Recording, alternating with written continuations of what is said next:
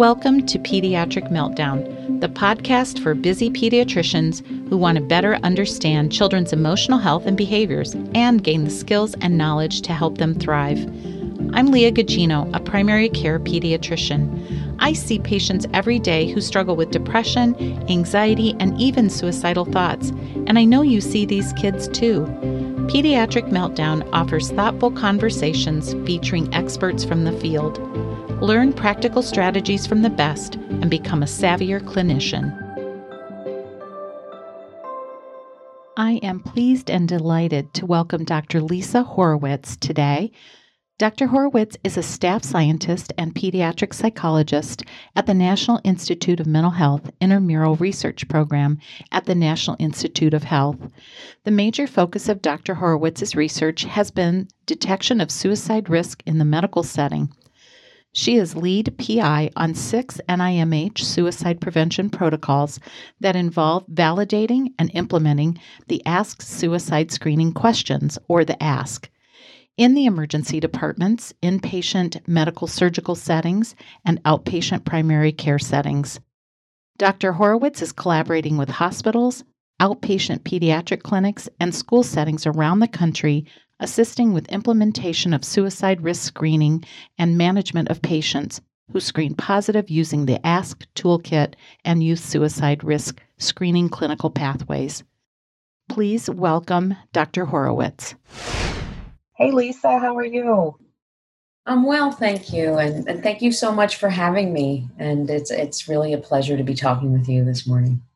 Well, I really appreciate all the work that you've done on suicide screening, and I know our paths seem to keep crossing at many different intersections, and I just wanted to have an opportunity for you to share the work that you're doing and why it's important for pediatricians and other healthcare providers to know. So I think just one of the things I wanted to start with was that you've worked on this for a long, long time, and how you got started in this field.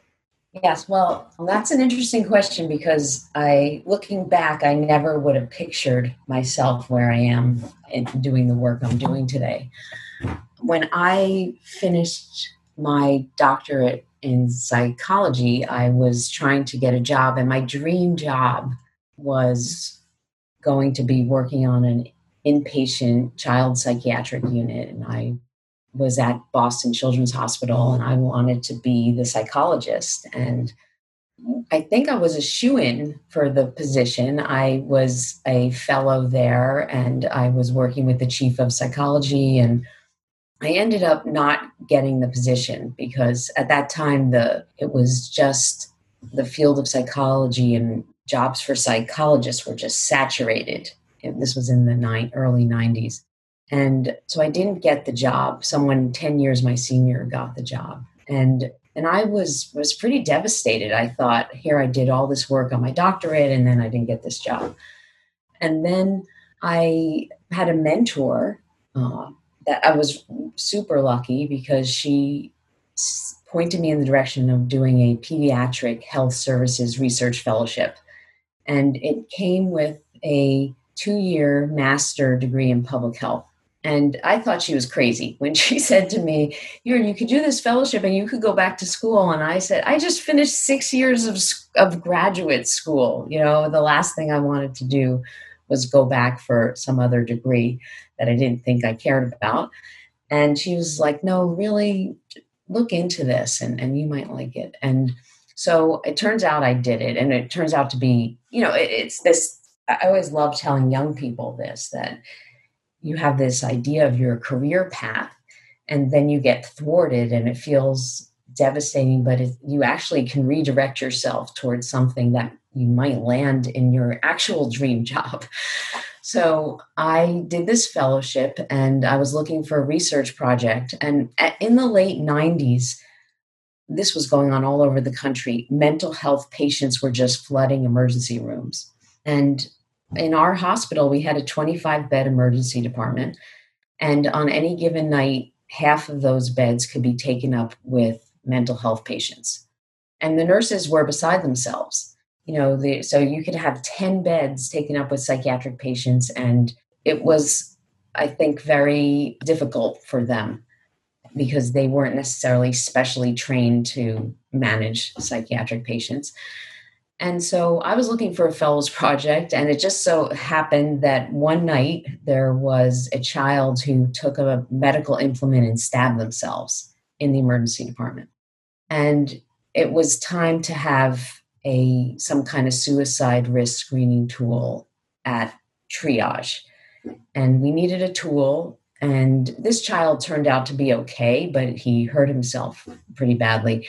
And so I was looking for a fellows project, and I thought, okay, well, maybe I'll try instrument development and I'll develop a suicide risk screening tool as my fellows project.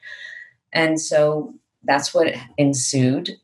And I ended up being part of a team that created a suicide risk screening tool for mental health patients that were coming into the emergency department. And it was the nurses at first were not that happy with the research project because they had to ask a lot of questions. It was extra work for them. And my promise to them was, if you help me with this project, I will create a tool that's very short and very brief. So the way you create a screening tool is you take a list of candidate items. So we had about 14 candidate items. And then you give a gold standard suicide assessment. So the nurses would have to ask every child who was in this research project 14 questions. Now, they didn't love that at triage.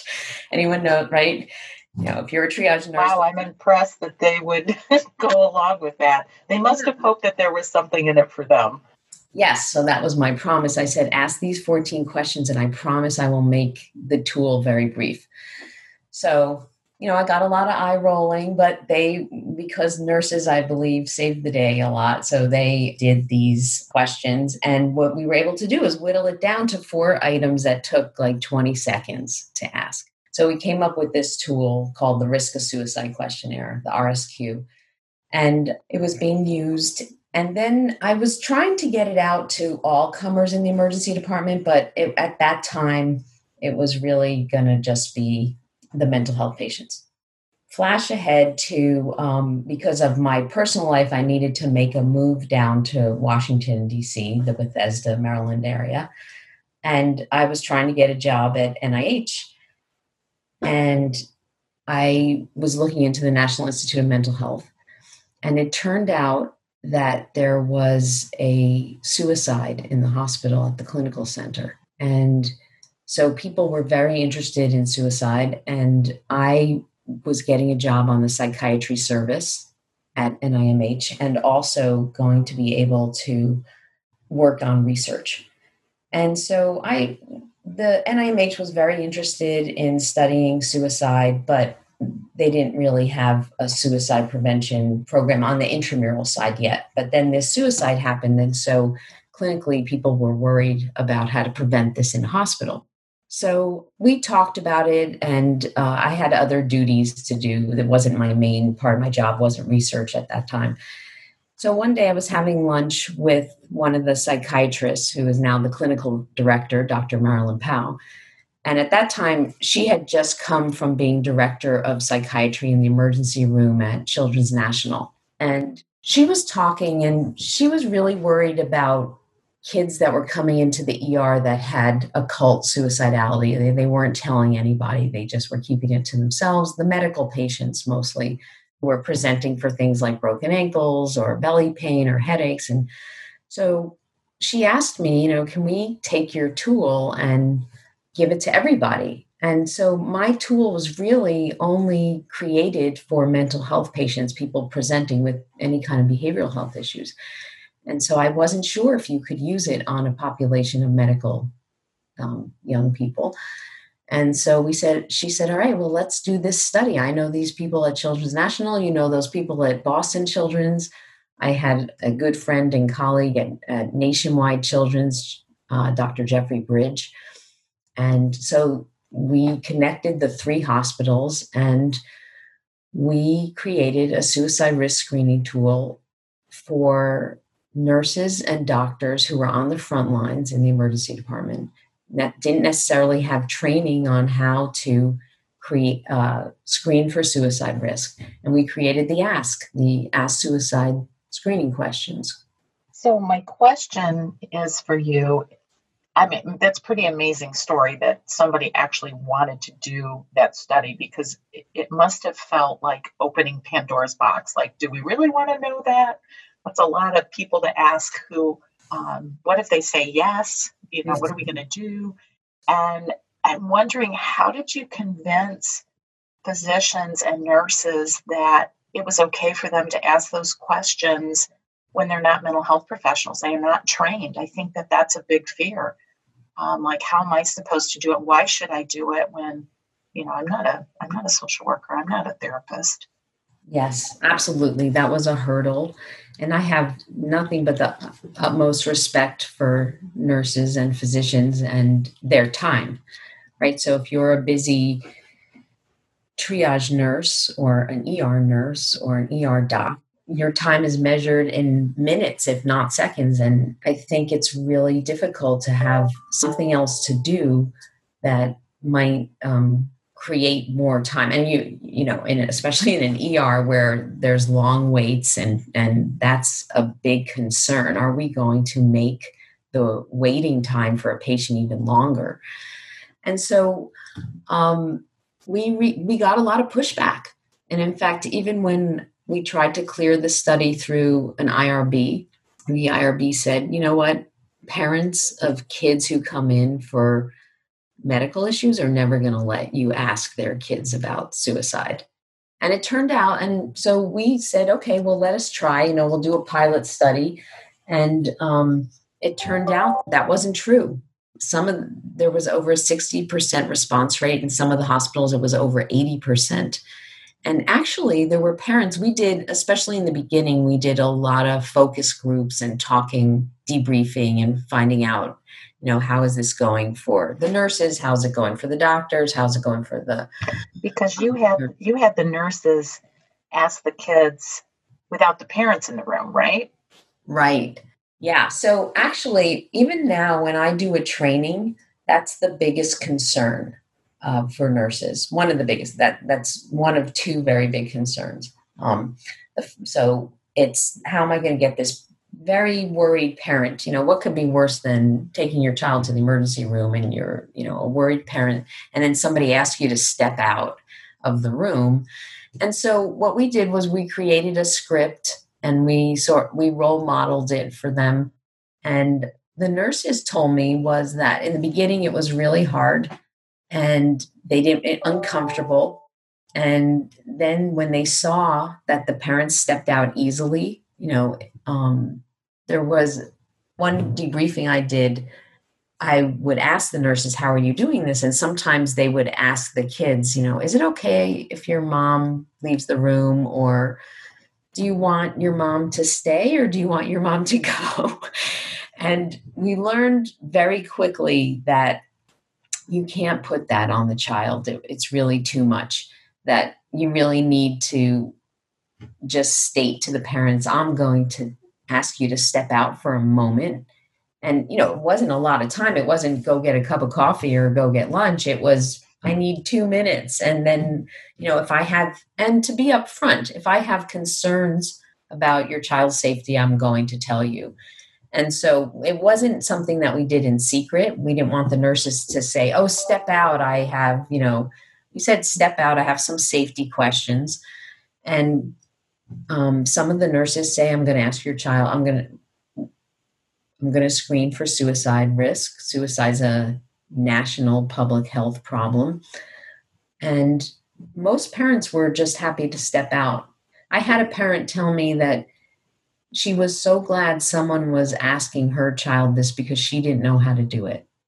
And I think that's the most difficult piece of screening for suicide risk or identifying suicide risk, is that people don't feel comfortable with the words. What if I put the idea into their head? That was the second biggest concern. I'm going to ask this child who's here for cystic fibrosis if, they ever thought about killing themselves.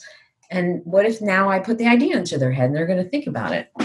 So there have been at least 4 research studies now showing that you cannot if someone's not thinking already about suicide, you're not putting the idea into their head by asking them.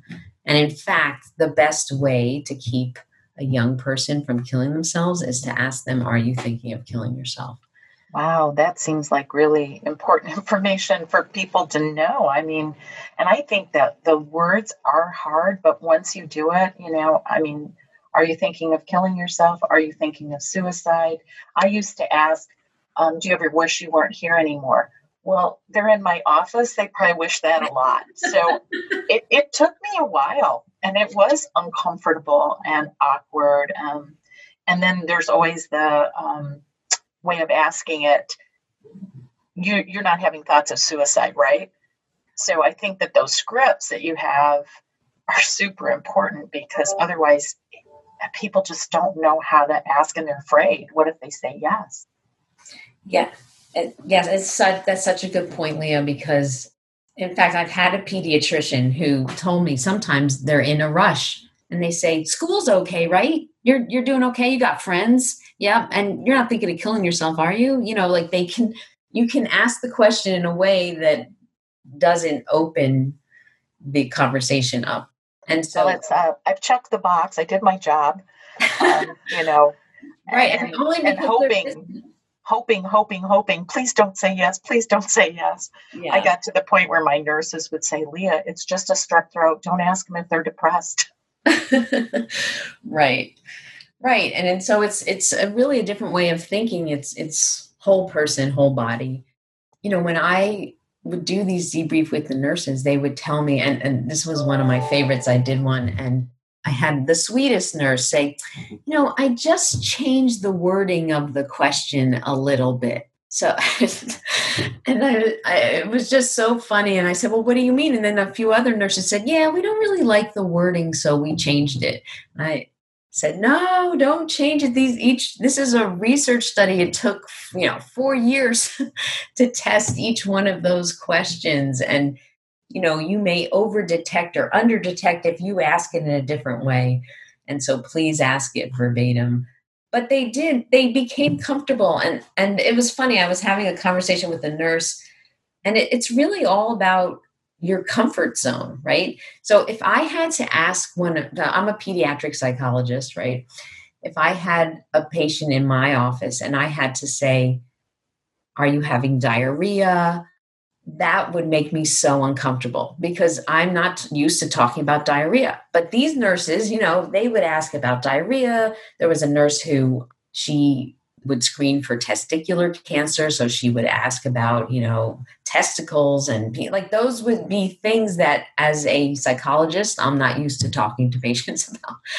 So, but I have no problem asking someone about suicide. So it was just getting comfortable and using that as an example, I think really helped them. And then when they started to do it, the first time was awkward, second time was awkward. But the first time one of them got a positive response, a young person saying to them, I never told anyone this before, or I tried to hurt myself a couple weeks ago and I didn't tell anybody. And it changes their outlook immediately for the nurses. I think even for the physicians, I had an emergency room physician who was very much against screening and thought the kids were too young. And then she had a 10-year-old who came in who she had to resuscitate because he tried to hang himself.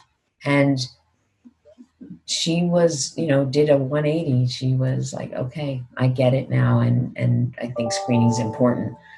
So, and I think if you're in the business of, if you're really thinking, I went into medicine to save lives. This is saving a life. And I do think it's uncomfortable because we haven't had training. And it's common. In our practice, we've looked at screens for over a year, and month to month to month, 15% of kids have suicidal thoughts. Now, I would tell you, it is rare that it's imminent that I've had to send them to the emergency room. But, it gives me an opportunity to say, gosh, it sounds like you're not feeling very well.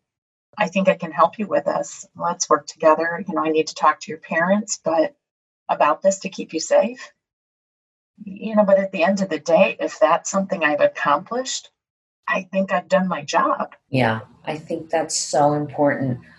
I think that is exactly why people don't screen, because they're so worried that, in addition to all, they have so much on their plate. So pediatricians, especially, how, seeing so many patients per day, that if someone screens positive, I think there's a real concern it will derail their, whole flow of their office.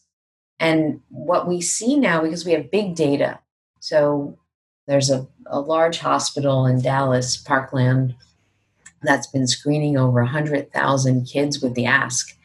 And so we have real data showing that the percentages of kids who screen positive is really, close to 2%. So 2% of your patients, and the majority, not, especially an outpatient, I would say it's 99.5% are going home.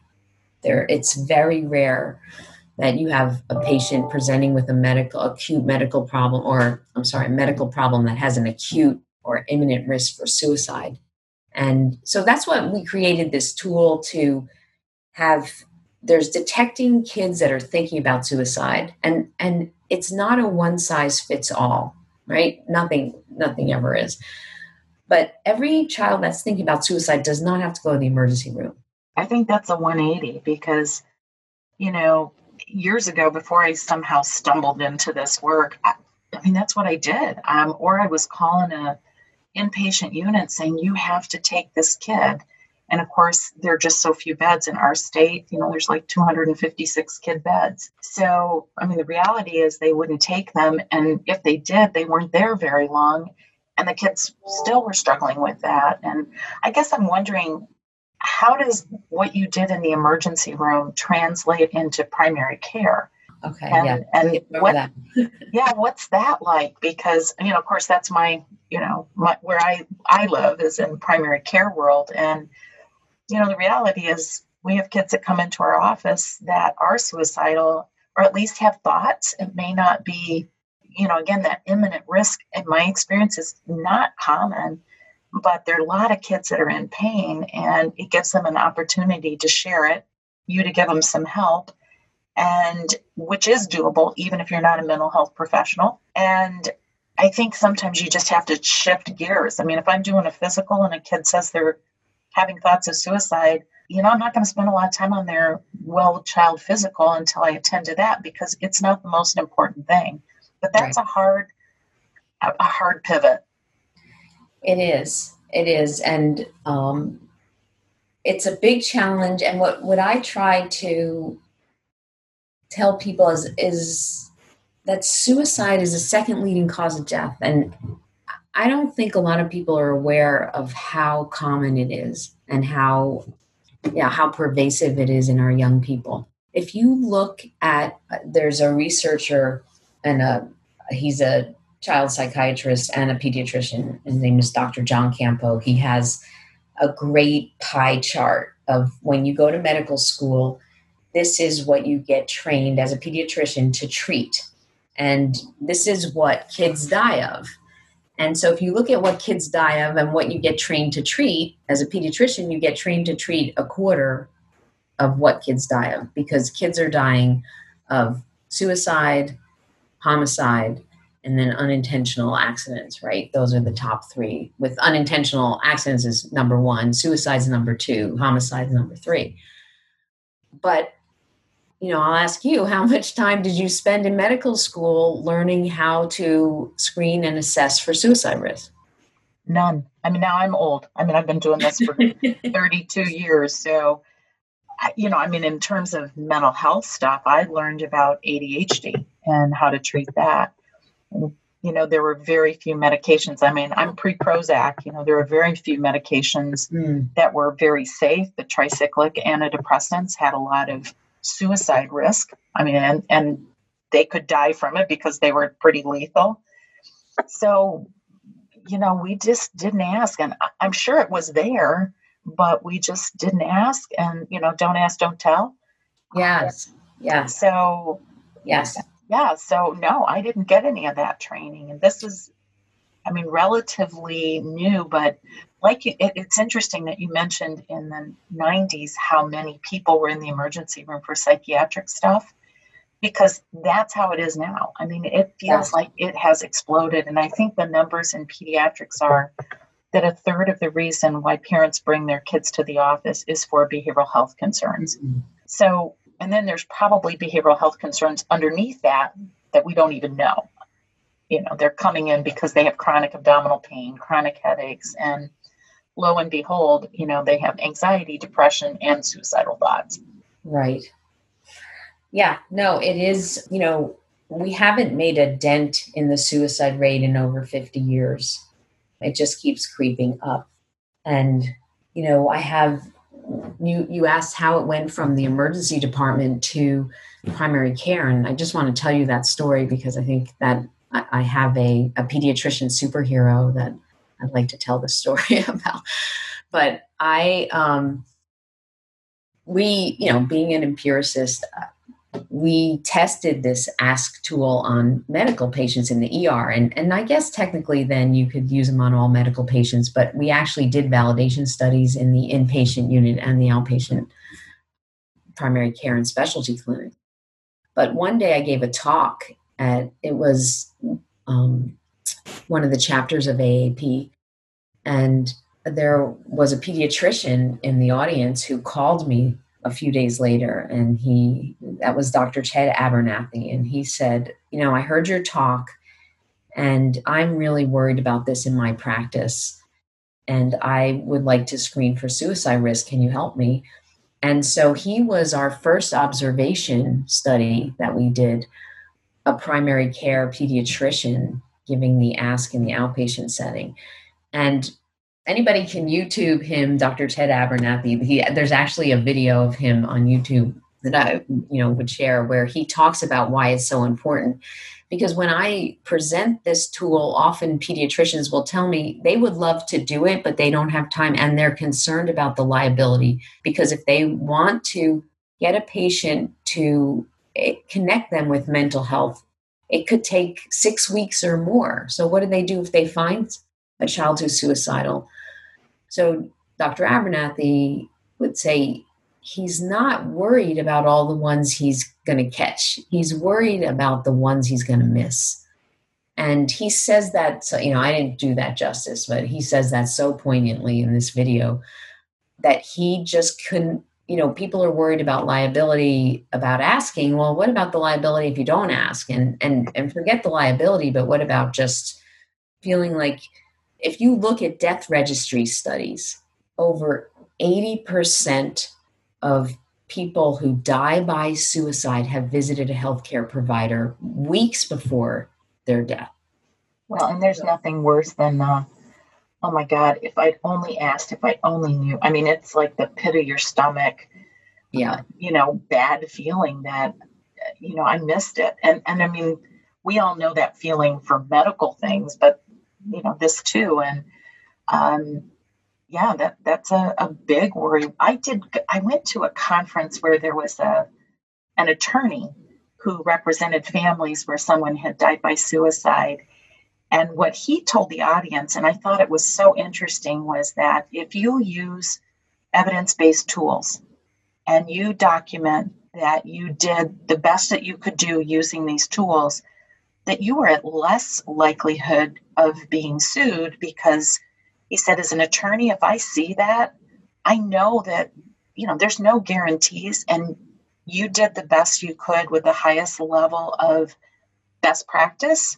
So it's actually better if you do this than if you don't. And I that was a big take home for me. Yeah, I think that, nobody has a crystal ball. This is hard. This is really challenging. Like every time I assess a patient who's at risk for suicide, every single time, and I'm trained and I talk about it and study it every day, but it is hard every time. I'm completely humbled by it, that I'm sitting there with this young person or even an adult, and I don't know If I think they're safe to go home, am I really sure? No, but you have to err on the side of caution and do the best you can. And if you don't ask, you're definitely not going to detect it, because patients don't talk about it. And the studies show that unless you ask, most of your patients are not going to say, you know what, I'm actually thinking of killing myself. And then especially a kid, especially a kid that is not going to say that. And maybe you could talk a little bit about, so what if I do get a positive? Is this tool useful to help me, make that next decision? Because then I'm stuck with, and now what am I supposed to do? Yes. Is there a way to kind of know, like, can I send him home? How much should I worry? Can I sleep tonight? Right. So that's interesting that you say, can I sleep tonight? Because what we used to have in the field were things called safety contracts. And so providers would say, you know what, I want you to sign this. That's for adults. They would do this mostly, or they would do it for kids too, I guess. Sign this that says you promise not to kill yourself. And then the provider went home and they slept at night because the patient signed the contract. But we don't believe that's valid anymore. That was done years ago. And now instead we make safety plans. So yes, and in fact, the Ask tool comes with a toolkit. And what we did was we created, so screening is just tip of the iceberg. Screening takes 20 seconds and you're completely not done after screening. I mean, over 90% of your kids will say no. So I just want to underscore that. Most of your patients who present with medical problems will say no when you ask them if they're having suicidal thoughts. But the ones that say yes, the tool is only a 20-second tool. So you need to give a follow-up assessment. There's a difference between a screening and an assessment. A screening is just flagging someone at risk. An assessment is a more comprehensive evaluation. So we created the Brief Suicide Safety Assessment, the Ask BSSA, for pediatricians, and it walks you through, how frequency of suicidal ideation. It just gives you reminders of what to ask about. Does the patient have a plan? Do they have supports in place? Have they ever had past suicidal behavior before? Because that's the number one predictor of future suicidal behavior is past behavior. And it talks about how to bring the parent in and how to make a safety plan with the child so that if it's 2:00 in the morning and they're having thoughts about suicide, you will have walked them through, this is what you're going to do. So there are things to do. We ask everyone before they screen to set up an a priori relationship with a mental health provider. And so, for example, Dr. Abernathy contacted a few mental health providers and said, I'm starting screening.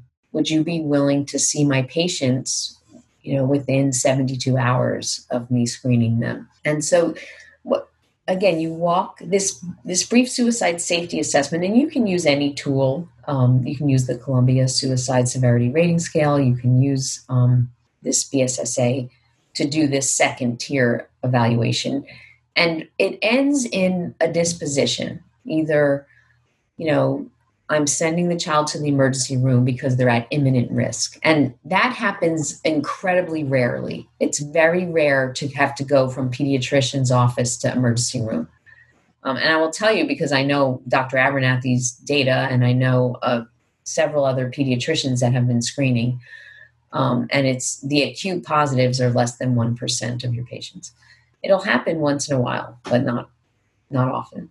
And my experience has been the same.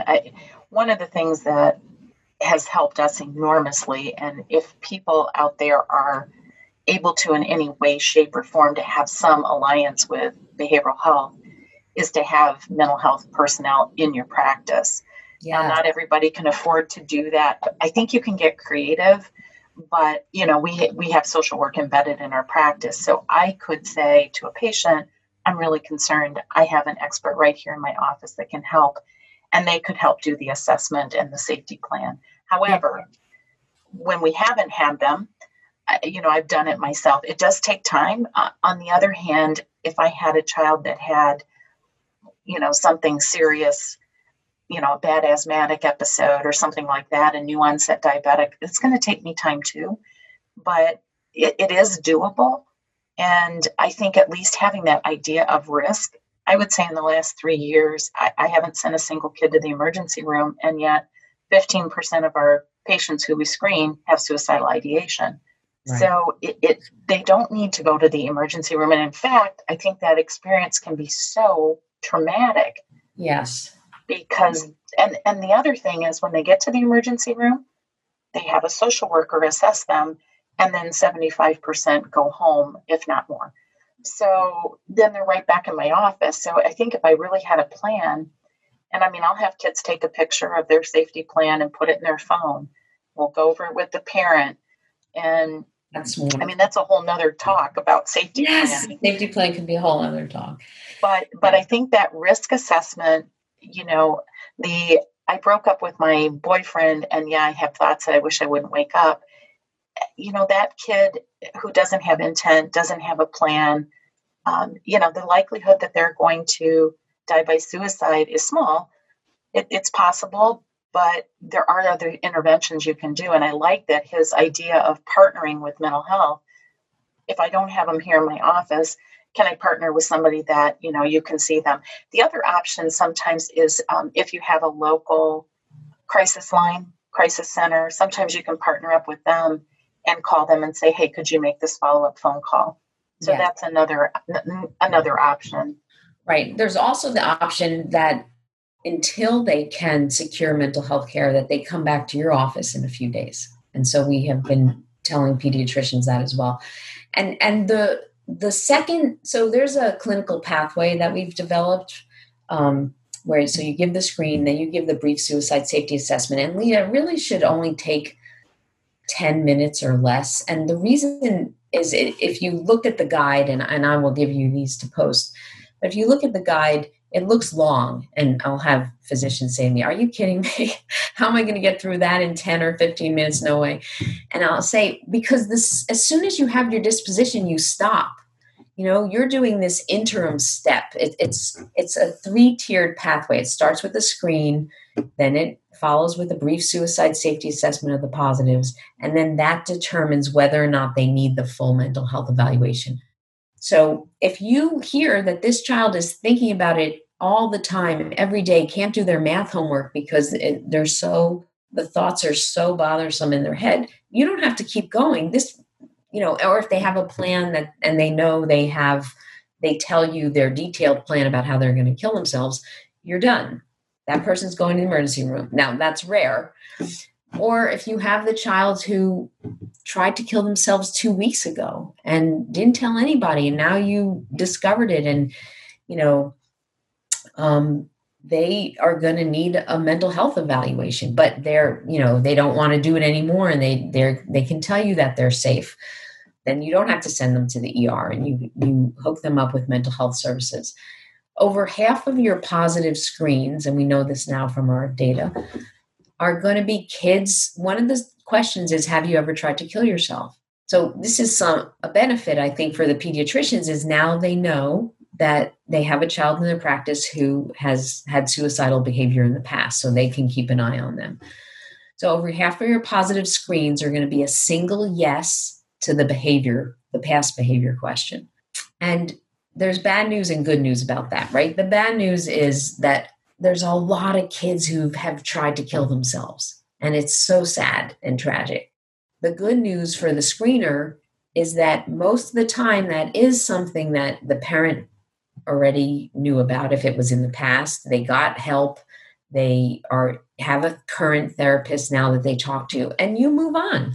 If that's the case, if they say no to the first 3 questions and yes to the behavior question because they tried to kill themselves 2 years ago, but that's not the issue of the day, that's not what they're there for their well visit, you don't have to do anything more. Then that was a 20-second screen, a few minutes of, oh, I didn't know you tried to do that in the past. Okay, if you have a mental health clinician in place, you have a safety plan, and you move on.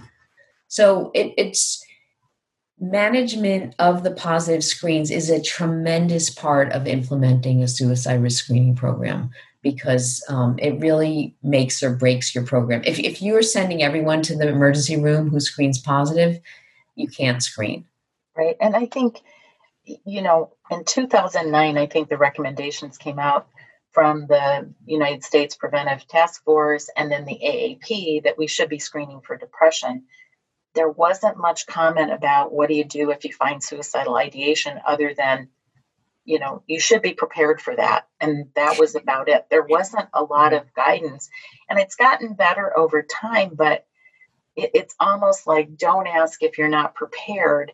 And yet there's this pressure. I mean, insurance companies want us to be asking about depression. And I think probably most of us use the PHQ-9. And I know you and I have talked about could the ask be a tag on to that so that we don't have to throw out the depression screening questions. Right. And you can just use the ask as more clarifying sort of that next level assessment, that might be an option. And then the other thing I think that you have to keep in mind is asking about access to lethal means, particularly firearms, because I think somewhere I read that 80% of the kids who die by firearm, those guns belong to their parents.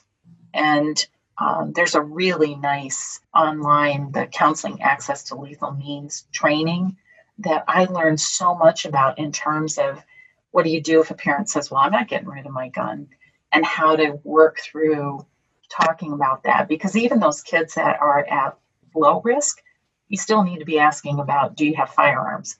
And right. So I think that's the other piece of it that's super important, regardless of the risk level.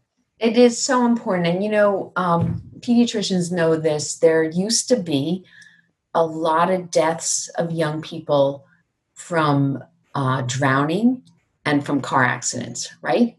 And we were able to turn that around, and we didn't have to ban swimming pools and cars, right? So there's a great quote by a Dr. Kellerman and a Dr. Rivera who say that much more eloquently than I just paraphrased it.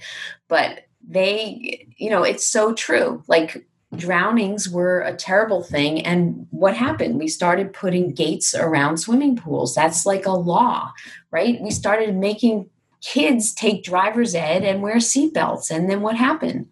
It was just the last CDC data that showed motor vehicle accidents now have declined, and more kids die from suicide than motor vehicle accidents. So, there's ways to prevent things without taking away people's guns, but safe storage is huge. We did a study in our emergency room. We asked kids if they had access to guns and access to the bullets, or if they knew did they have a gun in their house and did they know how to access it? And 29% of the kids at risk for suicide in our study knew where the guns were and knew how to access them. So I think there's a myth that it's locked up. And I had a family that had a lot of guns, and they had them secured in a room. And I asked the kid, who was not suicidal but had some other behaviors that put him at high risk of doing something dangerous, and said to him, would you be able to get into the room? And he said, oh yeah, I could take a ladder and climb through the window. So, kids are smart, they know stuff. And I sometimes tell parents, look, you don't have to get rid of your gun forever, but right now, could you get it out of the house? And I know that you have gun locks, but I'm really worried that there's this access, and you and I are not going to be able to live with ourselves if that happened. Right. Could you do it temporarily? Right. So I think what people don't understand is that people who have suicidal thoughts go into different states of mind. And when they're in a really, really difficult place and they're thinking about killing themselves, the best thing to do is a distraction away from that place. And, people will say, well, look, we saw this with putting nets under bridges. If you put a net under a bridge and someone's going to a bridge to jump off, they'll just find another bridge. And you know what? That's not true. If you distract someone if you disrupt their means, then I can't tell you how many stories I've heard where a kid will tell me, I'll say, have you ever tried to kill yourself? And they say, well, one time I was going to take pills. And I'll say, well, what happened? Well, my cousin walked in the room. And, the story isn't, so when my cousin left, I took the pills, or the next day I took the pills. They didn't try again. They were disrupted, and then they were out of that state. So the reason why it's dangerous to have lethal means in the house is because when someone's in a state, and this goes for adults and kids, they're not thinking clearly, and they may do something impulsive. And if you take away their means, they're more likely to stay alive. Yeah, you just make it harder. Make it harder. If I have to work at thinking about finding something, it's buying me time. And maybe that horrible feeling that I'm having will dissipate. And, I think that's the whole idea of the safety plan, is that you're buying some time, you distract yourself until that horrible feeling passes to where you feel like I have no other option. Right. So, remove lethal means safety. There's so many. If you look in your medicine cabinet, even me who studies suicide all the time, and I, had kids in the house, I opened my cabinet. I didn't even think, there's Tylenol, there's Advil, no one thinks, well, Tylenol could be dangerous. Well, a lot of kids take a lot of Tylenol and do damage that they don't even mean to do. I'll just take Tylenol because that Tylenol, as you know, does a lot of damage. You got to clear your medicine cabinet out, because not only for your kids, but there's kids that come over your house. And, right. There are kids who will do impulsive things. So it's really important to secure lethal means in the house. And I do think that there's some other things that pediatricians can do. Like we have posters with the National Suicide number, and then I always give them the crisis text line and say, hey, put this number in your phone, 741-741. And even if you're not suicidal, if you have a friend and you don't know what to do, you could text them and say, hey, I don't know what to say to this person. And so that that may be a true scenario. Oh. So I do think that there are some simple interventions that we do that could make a difference. Yes. Seatbelt. Yeah. I'm so happy that you said that, because the crisis text line, I think, and the suicide lifeline, the National Suicide Lifeline, those are 24/7 resources for anybody. A parent could call the suicide lifeline. A friend could, I'm worried about my friend, I'm worried about my kid, or those are really important resources to have.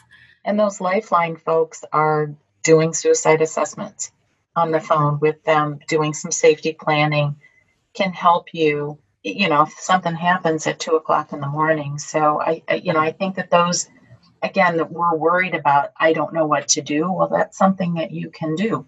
Talk about access to lethal means, right? Provide some crisis resources. Now you've done an intervention. Exactly. And, with kids, I think screening in itself is an intervention, because you're putting a parent on alert. Even if you don't have anything to do with, you don't have a mental health connection and you have to have the child come back in a few days, you just told a parent who lives with that child that their child is having thoughts about killing themselves, so they can help keep them safe. I also think fostering resilience is a big part that pediatricians can play in a child's life. So you, as the pediatrician, can really be the one who sees the best in them. And you may be the only one who's able to say something positive. They may be coming from a household where there's, especially now, where there's tremendous financial stress on parents. A parent might be so worried or have their own depression, they may not take time out to say to their child, you know what, I'm really proud of you for doing X this year. And you could be the one who remembers their strengths and talks about it with them. Well, and I think the asking part also tells kids, I'm not suicidal right now, but gosh, if I was, I could tell my doctor, because they're ready to hear that. And I think the other thing is, it's really important before we embark on any of this, we have to do a little bit of a, check your own emotional regulation, because if you panic and you don't know what to do, that conveys to the kid that this is a hopeless situation. because clearly my doctor is in a panic and there's no need for that. I think they often talk about it like in a code. The first thing before you start a code is, check your own pulse. Yes. And, take a breath. You got this. And so I'm really hoping that, listening to what you're talking about and doing some more kind of introspection, that pediatricians, you got this. You can do this. You can make a difference. This is the work that we go into to save lives. And you can make a difference. You can offer a kid hope.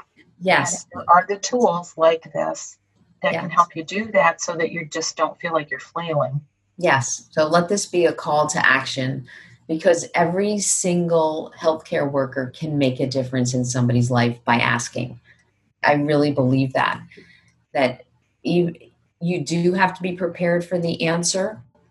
We like to give scripts for what you do. If you do hear a positive, you can say, I'm sorry you're feeling so bad. I'm going to help you. We're going to get through this together. Let's come up with a safety plan, because my first priority is keeping you safe. I mean, I think this is I love the call to action. I think that's a great place to kind of land on, in that if people are interested and really want to up your game, go to the NIH website and look up the ASQ, which is a little confusing because we use the Ages and Stages questionnaire. That's Right. also the ASQ. So Right. This is the ASQ, but it's the Ask Suicide Screen question. And, the toolkits there, a lot of resources. And the other site that is really helpful is zerosuicide.org. That has lots of resources. It's a little overwhelming because there's so many things, but it's a good place to start. And that, I think, would be a really helpful guidelines. And I'll post all that in the show notes, and then any other things that Lisa feels like we might want to have access to. Sure. And so the National Institute of Mental Health, NIMH, has suicide as one of its top 3 missions. We're trying to reduce the suicide rate by 20% by the year 2025. And so we have a lot of outreach. We have these tools. I'm happy to talk to anybody who wants to implement suicide risk screening. And we have training videos on the Ask Toolkit. If you just Google NIMH and Ask Toolkit, the Toolkit website will come up. But we really want to make this doable, because we really do believe that every single one of you can save a life. Well, great. Well, thank you so much. I appreciate that. And we'll include information on how to contact you if that was something they needed more information, links to Dr. Abernathy's YouTube, so that people have that information. And your work is amazing. And I'm so grateful that you and I met each other and that you could share this with other pediatricians and healthcare providers. Thank you so much, Leah. Thank you for giving me this opportunity. And it's a pleasure to be here. Thank you. I want to thank Lisa Horowitz for joining us today. I think she's just amazing, and the work that she's done is so applicable to what we do every day. It is so overwhelming to know that so many kids struggle with suicidal ideation. And I don't know about you, but I've often felt helpless in knowing what to do. We're screening kids for depression, and they often share that they've had suicidal thoughts, but I really haven't known what to do with that. And having tools like the Ask Suicide Screening questionnaire can really help with asking the questions, but then assessing and managing the outcome if there is a positive finding. So don't be afraid. So number 1, ask these questions. It lets kids know that we are okay with the answer. Number 2, know that you can offer hope. You don't have to be a mental health expert to do this work. It's really, really important that we ask. Number 3, be prepared for the positive. Make sure you have processes in place, and it may mean partnering up with mental health providers in your community, or if you're lucky enough to have one embedded in your practice. And number 4, you've got this. You may be the only one who can make a difference in a child's life. Thank you so much for listening to this episode of Pediatric Meltdown. I know how busy you are, and I so appreciate your time. If this has been helpful, please subscribe and leave a 5-star review. I would love to hear from you and welcome all feedback, ideas, and suggestions for future episodes. In the words of Maya Angelou, do the best you can until you know better. Then, when you know better, do better. Let's do better together.